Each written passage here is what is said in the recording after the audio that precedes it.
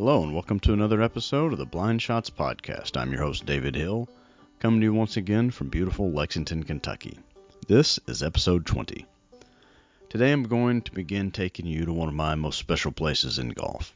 Over the course of a handful of episodes, I'm going to take you to the hills of eastern Kentucky, to Floyd County and to the mountain ridge sitting above the town of Prestonsburg, where you'll find Stonecrest Golf Course. If you've never spent any time in the central Appalachian Mountains, it's hard to describe how beautiful the region can be and what makes it so special. These are not the jagged, snow-covered peaks of the Rocky Mountains or the arid high country plateaus out west. The Appalachians are older and gentler, time having softened their sharp ridges.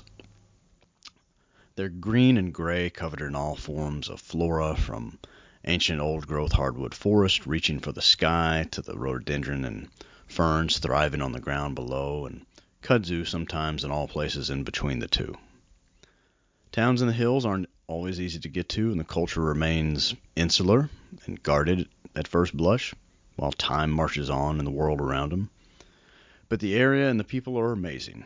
There are good reasons why every politician and every celebrity that's ever visited the area has wanted to do something to preserve such natural and important beauty.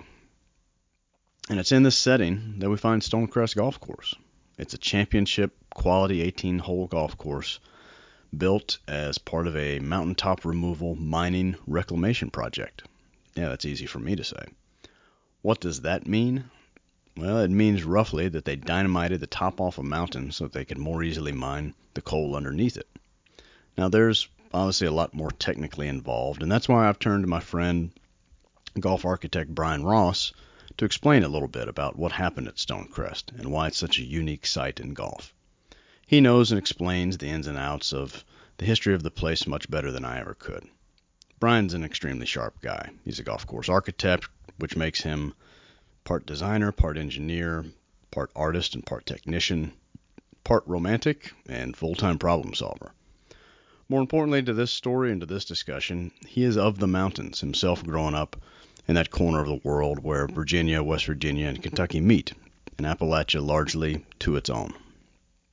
Before my conversation with Brian, a quick reminder that this show is a proud member of the Talking Golf network of shows, which you can find over at talkinggolf.com, just one G in there. You can interact with the show on Twitter at BlindShotsPod, on Instagram at BlindShotsPodcast, and as always, there will be links in the show notes on your feed and over on the blog where the original episode is posted. So feel free to check those out. A reminder, this podcast is sponsored by me. In addition to playing, talking, and writing about golf, I'm a licensed Kentucky realtor with Rector Hayden Realtors. I work both with homeowners buying and selling homes, and also with investors and businesses on commercial properties here in central Kentucky. You can find me at davidhill.rhr.com. Reach out if you've got a real estate question or if there's a conversation you've been putting off that you want to have with a professional. And now, down to the hills we go, 2 short hours southeast of Lexington to Stonecrest with Brian Ross.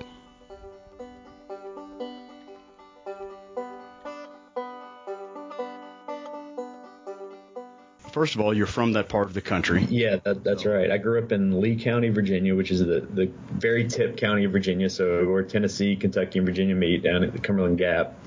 And so I grew up playing golf all over Southwest Virginia, Eastern Kentucky, Northeast Tennessee. Played a lot of golf courses. My cousin and I would go somewhere different almost every weekend after church on Sunday. And Stonecrest is one of those places really on the far end of where we would venture typically. I probably grew up I'd say it was about 2 hours from there. Right down Route 23, though, basically take 23 the whole way up through, Pound Gap, up through Jenkins, Pikeville, on up to Stonecrest. And so kind of been all over that area. A lot of mountain golf, a lot of hilly golf. And so Stonecrest, when that place opened, it was kind of it was a breath of fresh air in a way, because even though it's on top of a mountain, it doesn't play like most of the golf courses in that area.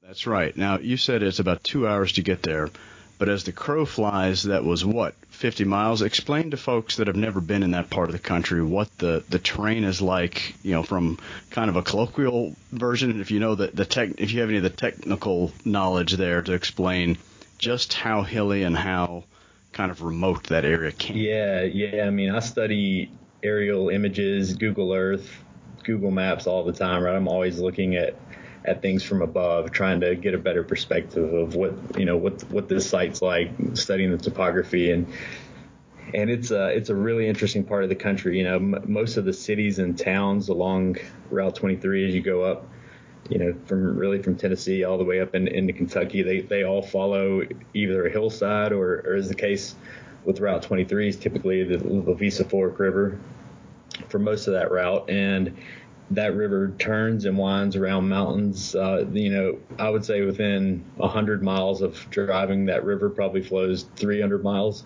You know, there's a lot of the cities and towns are shaped in really interesting ways.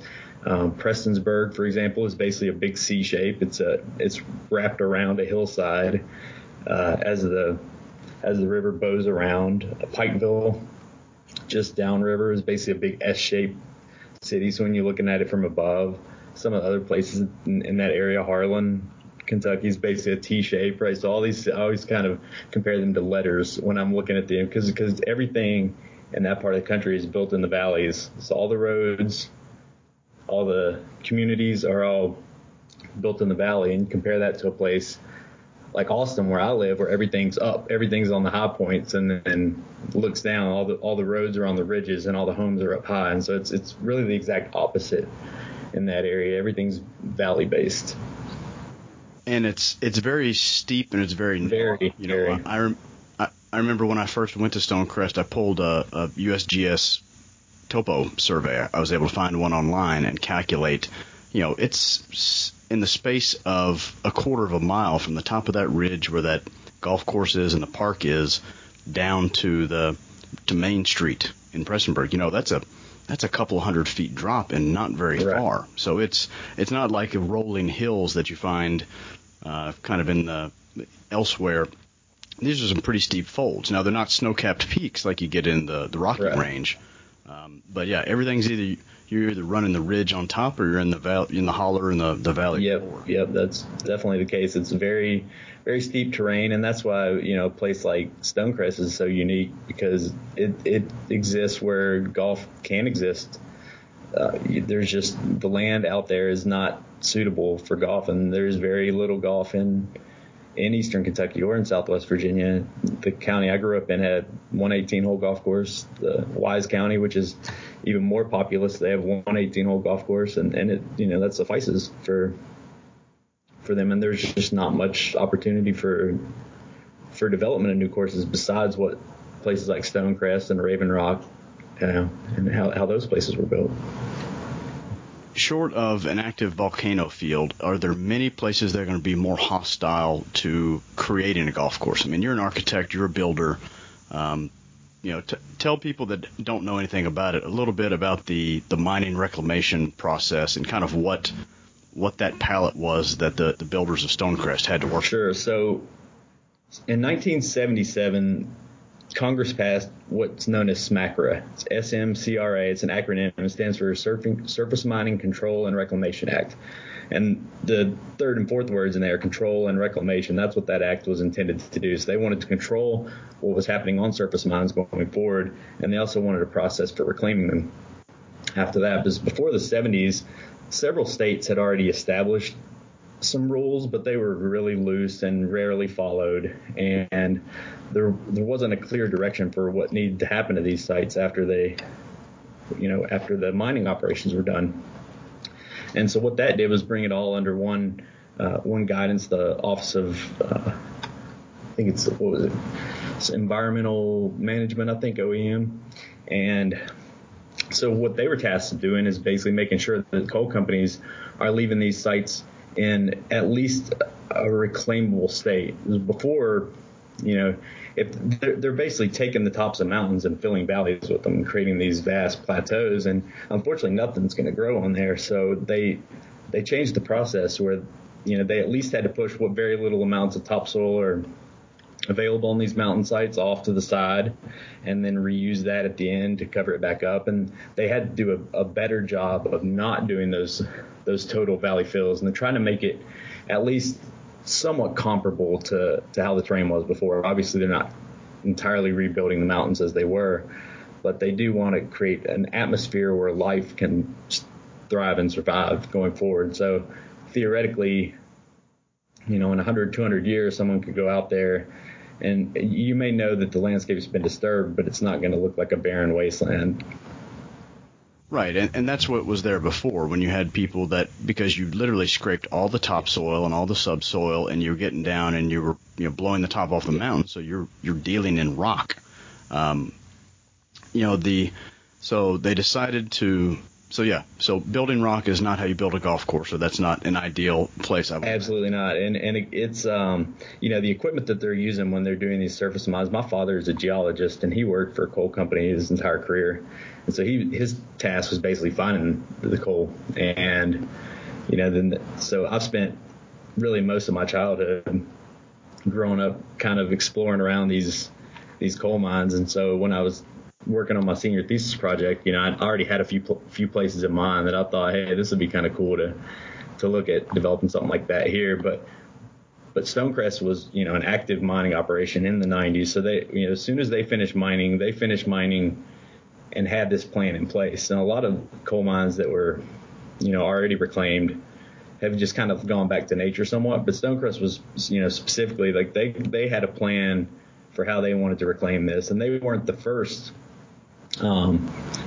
surface mine to build a golf course, but they were probably the most successful, I imagine, out of I think there's really only 4 that I know of in the eastern United States that have used coal mines and reclaimed them.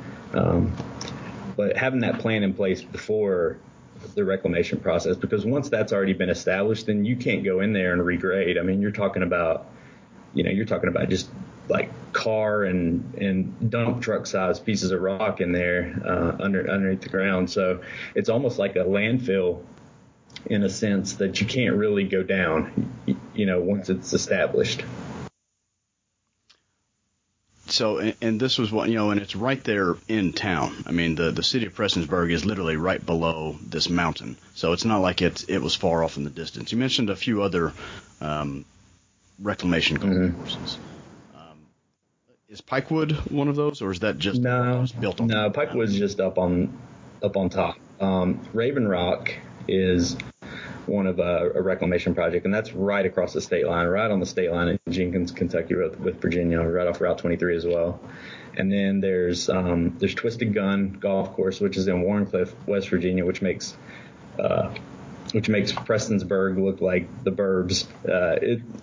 Mingo County, West Virginia is as remote a place as you could ever find. And that golf course is, I think, 6 miles off the road, and it's a long 6 miles. It takes about 15 minutes to get up there, just when you get off the highway. And then there's the Pete Dye Golf Club, which is up in north central West Virginia, and that's probably it's a little bit different scenario. It's not quite as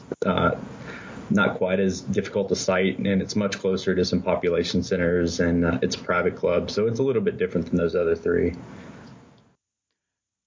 Talk to me a little bit. You've studied Stonecrest. That was part of your senior thesis. Right.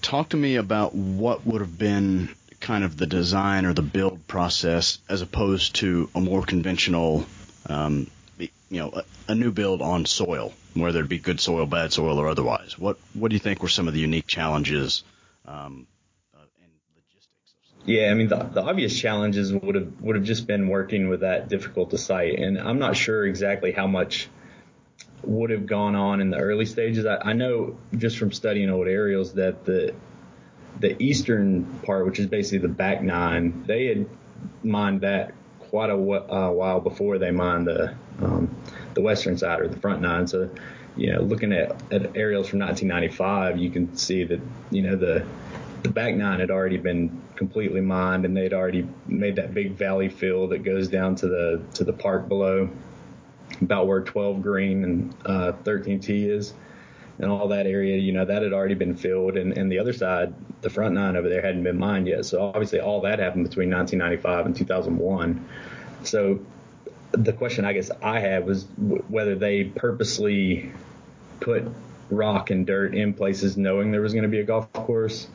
Obviously that's going to be a much easier situation than hey, let's just let's just mine the site like we normally would and then see what's there, and then the architects can come in. And obviously there's a residential component with this project that doesn't exist on some of the other projects that have been done. So I'm sure that was kind of all done concurrently. But yeah, obviously the big constraints typically on a site like this are going to be things like utilities, like getting water up there, getting, having a place where you can actually have an irrigation pond or irrigation system. Again, that's another thing where you can't really go down very far. So a lot of times you're going to end up building up. I imagine they imported a lot of soil out there, and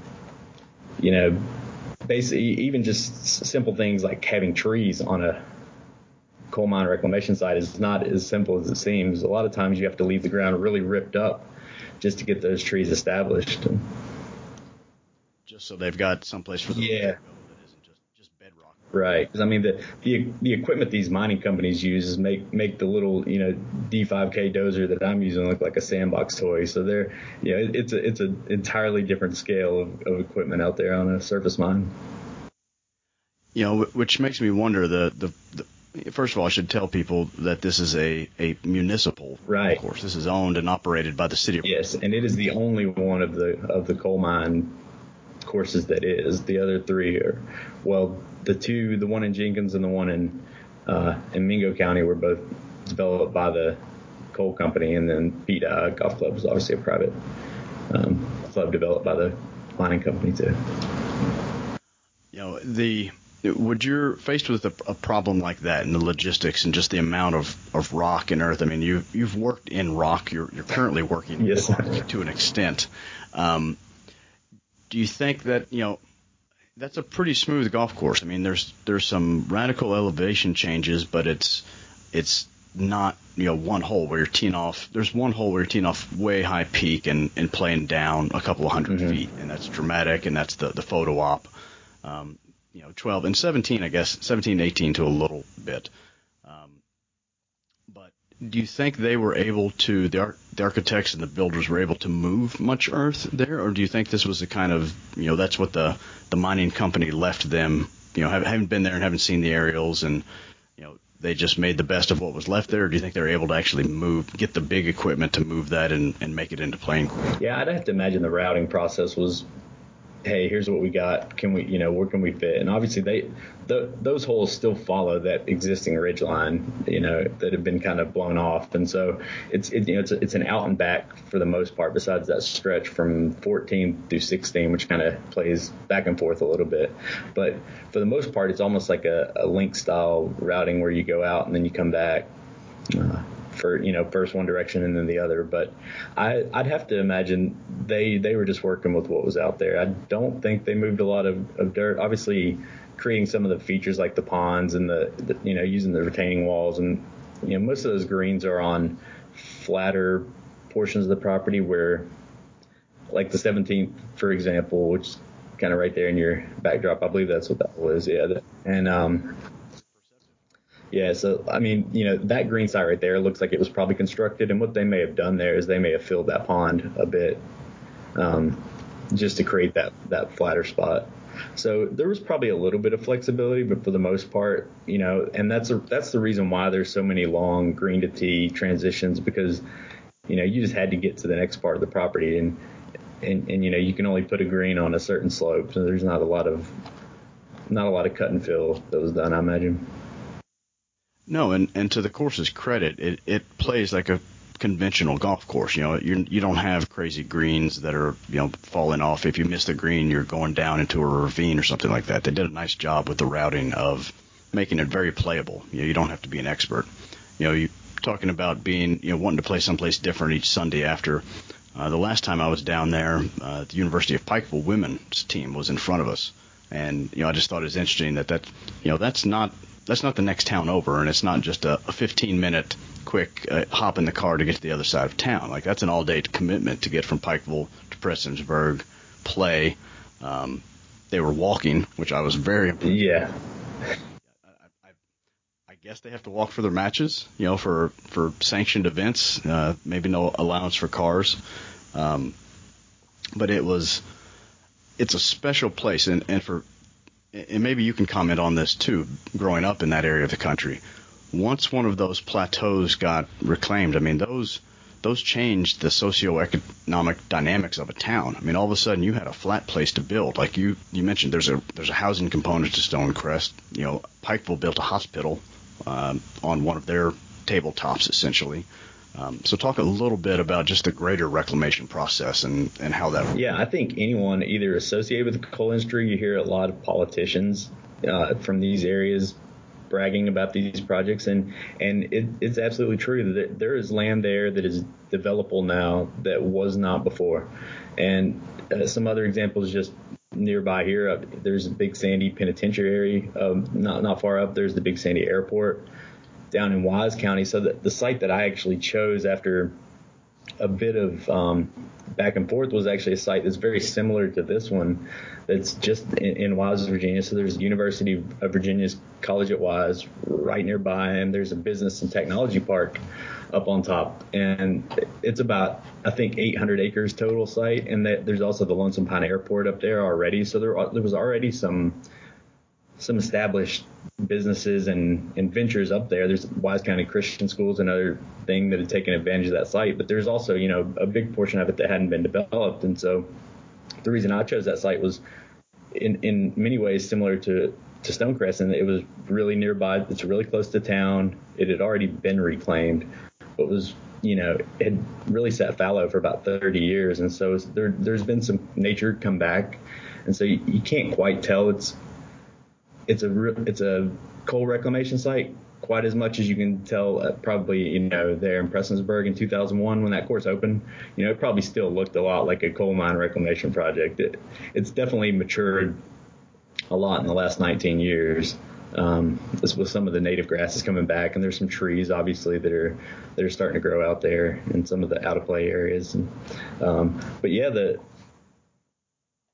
the opportunity to build things that you couldn't do before. There's a fairly famous event that happened in Grundy, Virginia, which is way down the Lovisa River. I mean, like, it's basically at the headwaters down in Virginia, and that they had a lot of flooding issues there in the city, and eventually in 1977 they had the worst flood they'd had, and then another one 7 years later in 1984. And a lot of the businesses that were downtown just said, we can't do this anymore. They just closed shop. And so then in 2001, they completed a $200 million project where they basically leveled a mountaintop just so they could move the entire downtown of Grundy, Virginia from the river floor up to the top. And so, yeah. And again, it's kind of just one of those things where everything's built in a valley out there. And so the peaks are too steep, or they're too rocky, or they're undevelopable almost. And so whenever you create that situation where, hey, now we have this 1,000 or 1,500 acre area, what are we going to do with it? And a few places like the city of Prestonsburg said, hey, let's do golf. Yeah, they do golf. There's an athletic complex up there, some little league fields, and it's right next to a state park. You mentioned two things I want to have you kind of comment on. You mentioned that Stonecrest is now almost 20 years old. I noticed the last time I was down there that as it's windy as all get. Oh yeah. So that creates its own challenges. You can't over bunker a thing like that, because I noticed almost that some really small, gravel size rock is starting to kind of make its way up. The big rocks sink, no matter what's going on the surface, pretty grass, forest floor, whatever. The big rocks are going to make their way down, and the little rocks are going to make their way up. With these reclamation sites, in your experience, and I guess with your dad, your family experience, are there this kind of medium term? Are the reclamation sites holding up, or is this a living golf course up there on top of that mountain? Yeah, what's kind of going on? It's an ever evolving process. There's just like even if that site had never been mined, there's still going to be silt running down and big storm events, right? It's always going to be some evolution happening out there, and whether it's forest or prairie or whatever it is, and it's no different out there, except that it's been messed with, and no matter how many times you compact that site with the biggest grader possible and the biggest roller available, there's still going to be some movement out there. And like you said, some of that migration is going to happen, especially in things like bunkers and probably underneath the greens and subterranean environments, where you've got say on a green where you've got a mix layer sitting on soil. I'm sure that bottom of that mix layer now is pretty contaminated with gravel. And yeah, that's just kind of, I wouldn't say it's completely abnormal whether it was a mine site or not, but it's just the extreme nature of the property and of what was left there before the golf course that's probably, makes it maybe a little more noticeable. And you had mentioned earlier about, getting the infrastructure up there and the utilities. How do you go? Is the drainage drainage is everything, as I'm in golf courses. You've got to make the water go where you want the water to go. Is that on a site like that that's almost kind of tabletopped and rock? Is there a uniqueness to that challenge? Yeah, I imagine because they did typically, and some of those areas are much flatter than what you'd find anywhere, really, not just on a top of a mountain, but. So, yeah, I do imagine, and I mentioned earlier about the importation of soil, and I imagine there's quite a bit of that out there. And yeah, a big part of that, the bringing into that soil would have been to create some surface drainage and get that water off the golf hole over to the side into whether it's a basin or just into a ravine. On a site like that, obviously, you've got a lot of natural places for water to go. And even though it's an unnatural site, it's still, for the most part, still somewhat resembles the ridgeline that was there before. It's just not as tall, but so there's still lots of little nooks and crannies to get water. I imagine creating the irrigation pond would have been a challenging project. I'm sure that was lined. I'd have to imagine. I'm sure there were plenty of people with enough dynamite. Right. If you can make it happen the first time. Now cost wise, yeah, I mean, you mentioned just getting utilities up there. A lot of times these coal sites, they'll have electricity and they'll have a pretty good access road because again, they're coming in and out of there with some just monster equipment. So getting up there, getting your equipment up there, having electricity, that's not the big issue, but getting potable water up there, getting internet and cable for the homes and the business, natural gas if they have it, all those would have been really challenging projects. Obviously a little easier being close to town like Stonecrest is.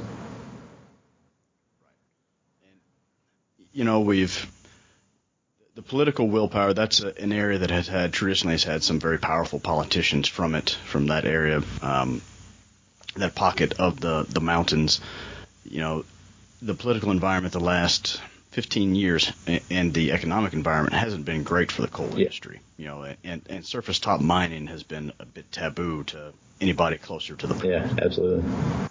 Do you think we've seen the last of this kind of mass reclamation project, or are there still plenty of top mines or surface mines out there that people are going to have creative uses for going forward? Yeah, the mining industry is obviously slowly to a crawl.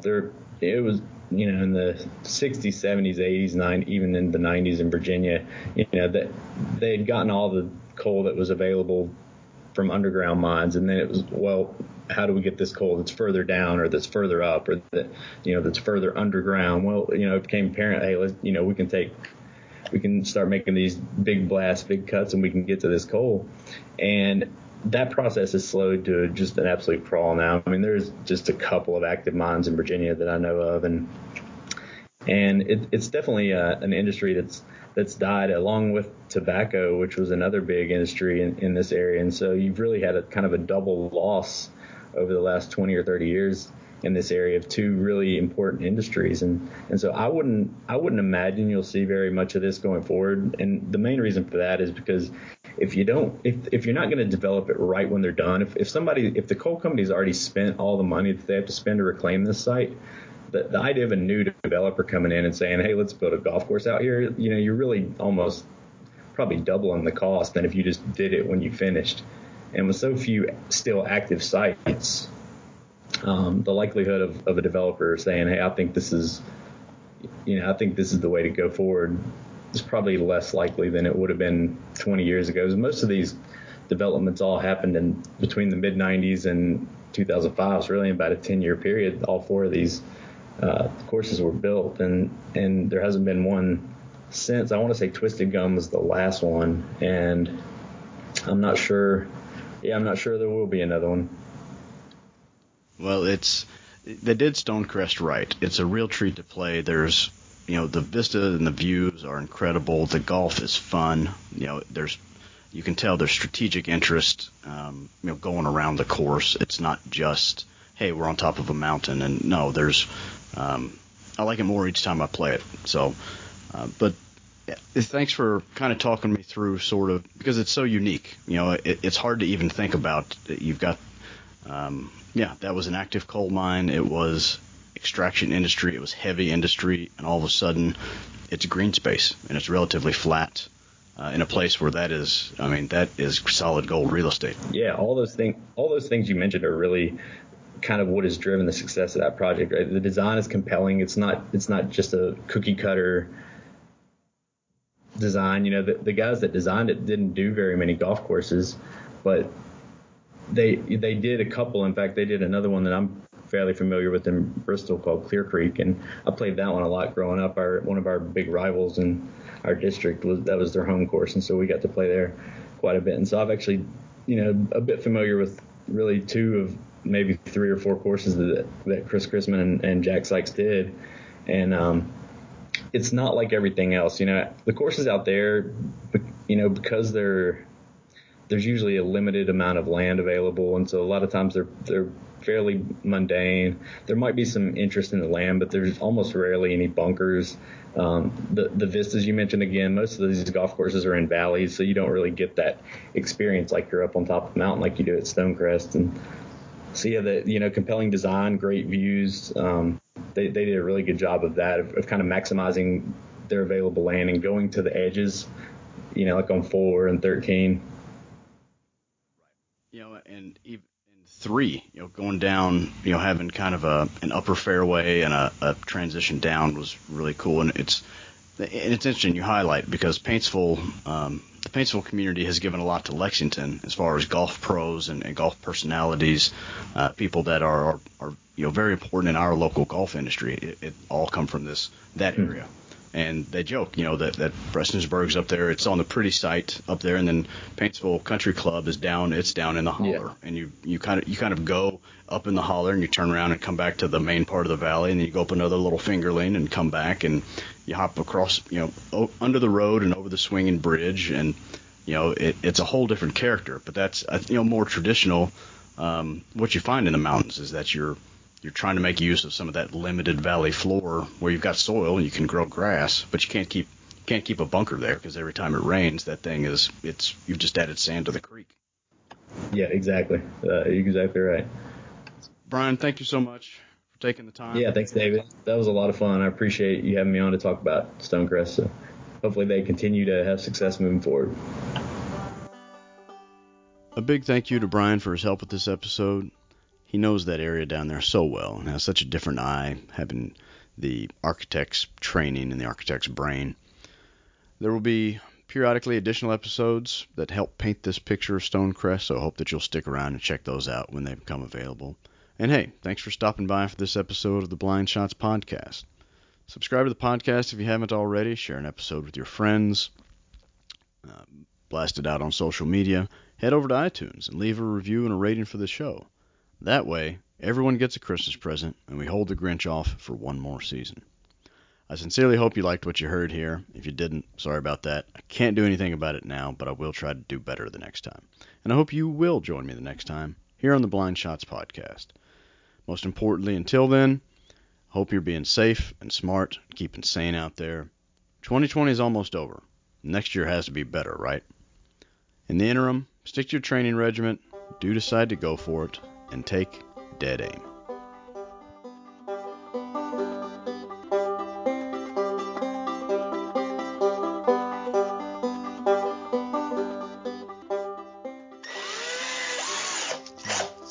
Wait a minute. Who is doing hardware, home improvement things?